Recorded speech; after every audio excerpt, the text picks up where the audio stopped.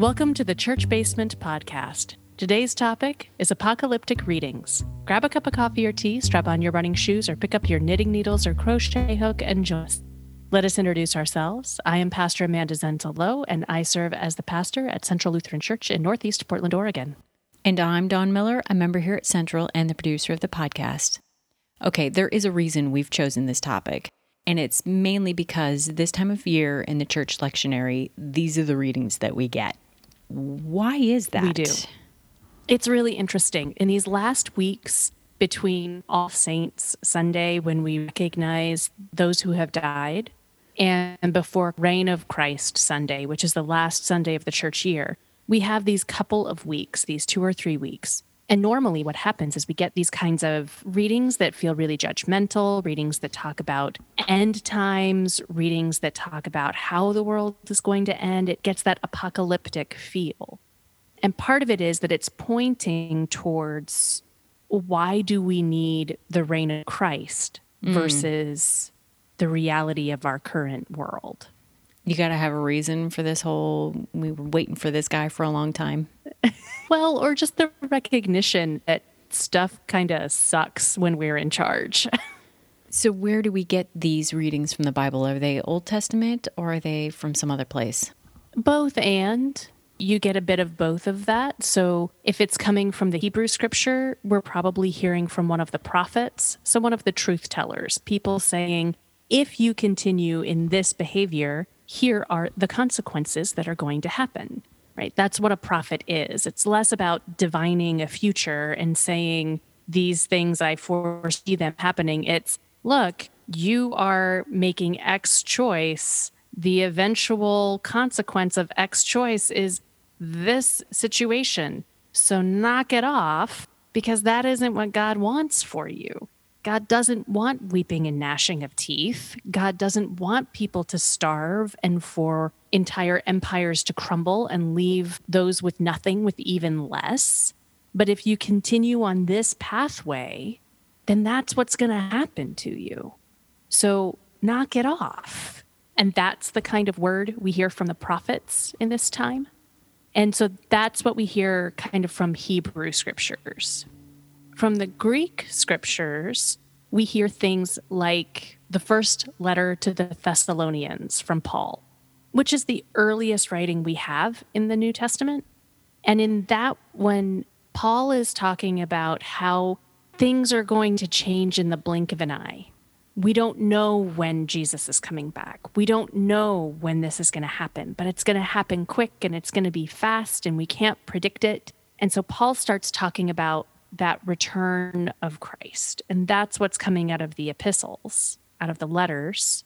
And then our gospel accounts oftentimes are pieces that are writing about the judgment of people, about doing right and doing wrong, especially this year in Matthew, in this section of the year, we're getting a lot of do this or you're going to end up weeping and gnashing teeth.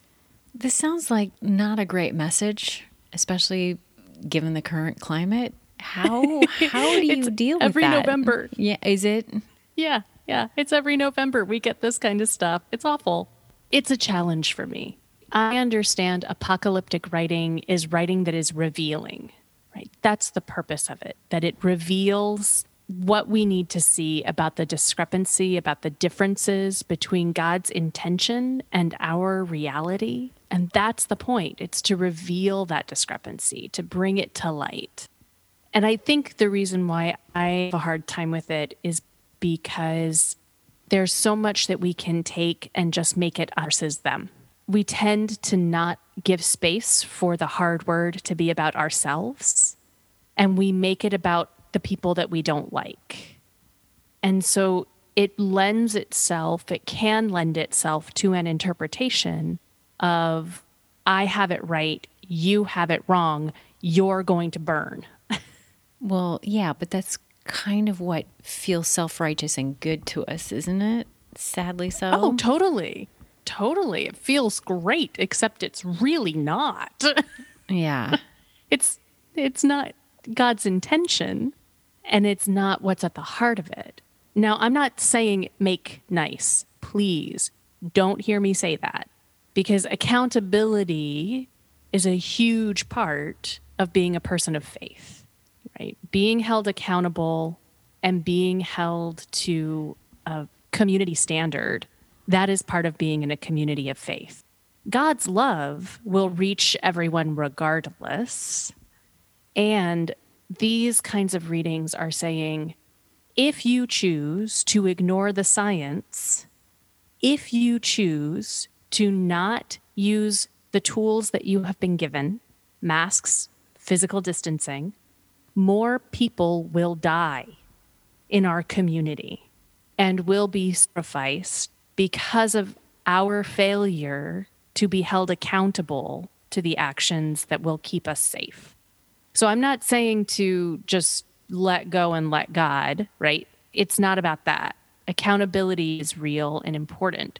It's also not about saying you're not wearing a mask, so you're condemned forever and always, and God's love can't extend to you. Or you're wearing a mask, so you are condemned forever and always, and God's love can't extend to you. So how do you take them any other way? How can you use them for the force of good instead of evil then?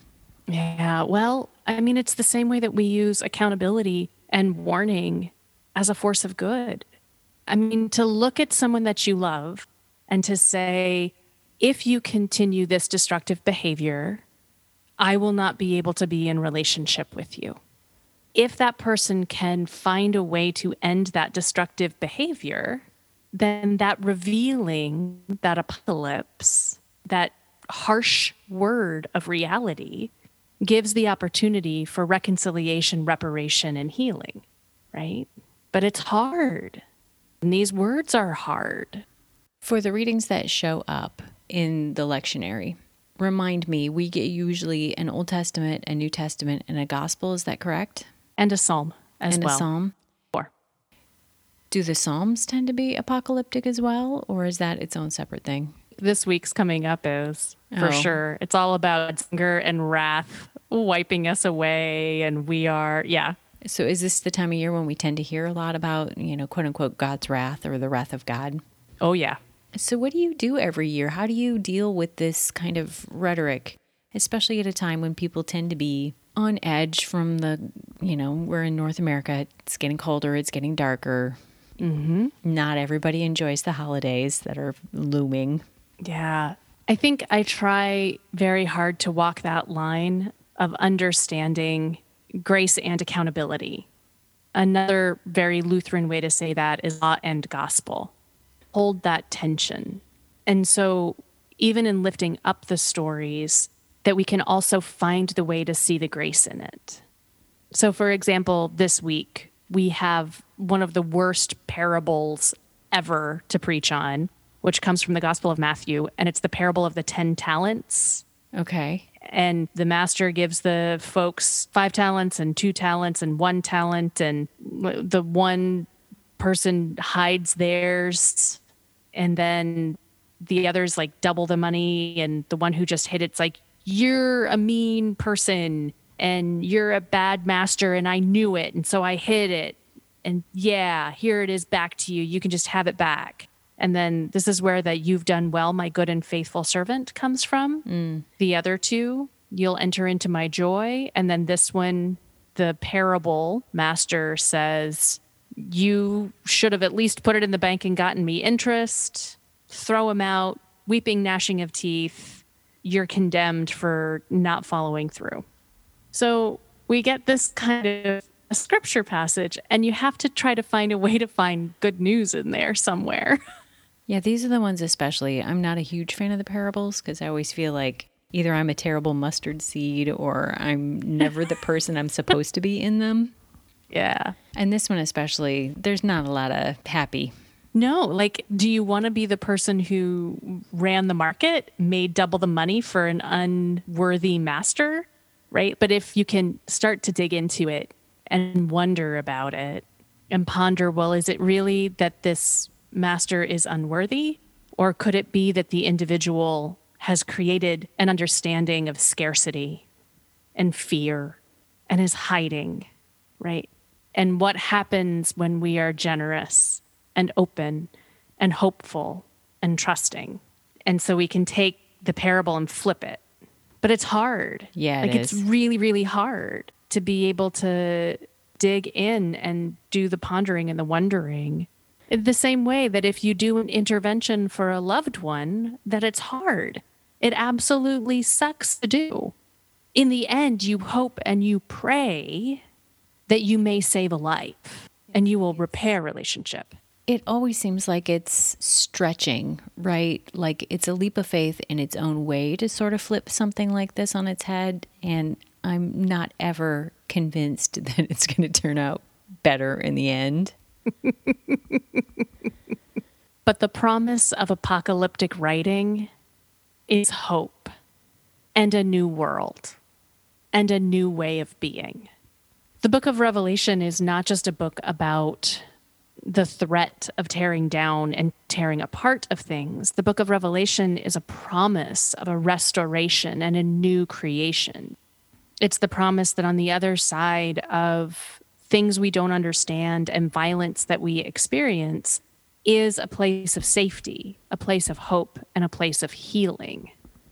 That's always what's on the other side of these revelations, of this apocalyptic conversation. I got to tell you, that is not the mental image that I have of the book of Revelations.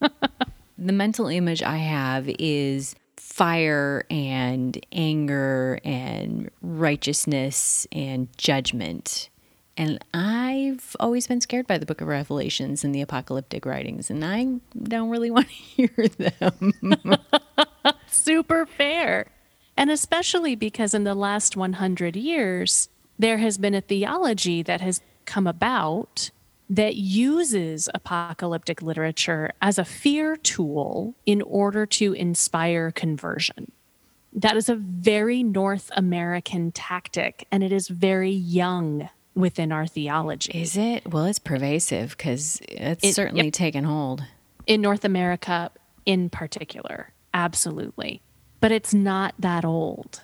It is not something that goes back even 500 years. Interesting. Remind me again, where is the book of Revelations found?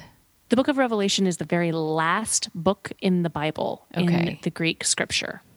And technically, this is one of those things. It's called Revelation because it's the revelation to John. Okay. Interesting. So when it comes to this every year, do you tend to preach on these, or do you try to find something more topical? Or is there enough in the Gospels themselves, depending on which cycle of the lectionary you're in, that you can find something there? Because I'm a lectionary preacher, I stick to the lessons that are there and I just wrestle through them with everybody else. And I think that's a good practice for me because otherwise I might just avoid it. Oh, sure. I would. Right? I could just skip over this parable with great joy and delight, but it's there. And it's a parable that matters because it is so hard. And it's paired up with 1 Thessalonians this week, which is a fascinating pairing to take the earliest writing in our Greek scriptures and pair it up. It's a fascinating combo this week in particular. And I think each week as we see this kind of we need God more than we know kind of language can pull us toward that hope for the reign of Christ. To say, okay, we've really seen how much we mess up and we can really see how much we get it wrong. So let's be hopeful for God's kingdom and God's creation. And we end the liturgical year there with the proclamation that in some way that we don't know and when we don't know, this will all change. And that's the reign of Christ Sunday. And the following week, we start the liturgical year all over again, and we sit with John the Baptist, and we hope, and we point to Jesus, and we sit with Mary, and we hope for an overturning of how we create this world as human beings. And so that's the cycle. That's what we have. And I guess it's taken me 15 years to start to really find a way into this rhythm that isn't just full dread. Sure. But maybe understands a little bit that we need to look, and maybe 2020 really brings it home, right? To look at how much we mess things up, to say, yeah, we get this wrong. a lot. When you get readings like this, and I know you do a fair amount of digging in and seeing how you want to play around with it when you're doing your sermons, where do you go? Do you talk to other pastors about these things, or is there some other place you try to dig into this? Lots of different places. So I think we've done a podcast on preparing for a sermon before. We have. And so folks can find a link to that on our blog page, or go look on the Church Basement page and see where you can find it. But pastors meet, preachers gather together. There's a lot of different commentaries out there, a lot of writings. There's a lot of people who have tried to make sense of this hard stuff. A lot of people a lot smarter than me have tried to make sense of this stuff. So spending time reading and talking and praying and wrestling and wondering is really, really what happens. Mm-hmm. Okay, that's going to lead me to my last question. When you're in seminary, what do they teach you about these kind of apocalyptic writings? I think the piece that I really took away, and if people don't take away anything else from this podcast but this is what I would hope, is that apocalyptic readings are not about threatening. They're about revealing. Ooh, that's going to be hard to overcome. I know. And that's being a Christian in North America in this century. But in the same way that listening to the prophets is not about telling the future, but is about telling the truth, apocalyptic readings are not about threatening. It's about revealing. Revealing what is broken, revealing what is hard, revealing where things are falling to pieces, so that we turn to hope and we turn to the promise that things can be different. I'm kind of sitting here with the dazed look on my face. And I'm really going to lean into that as much as possible because we are all needing it at the end of 2020. Yeah. Yeah.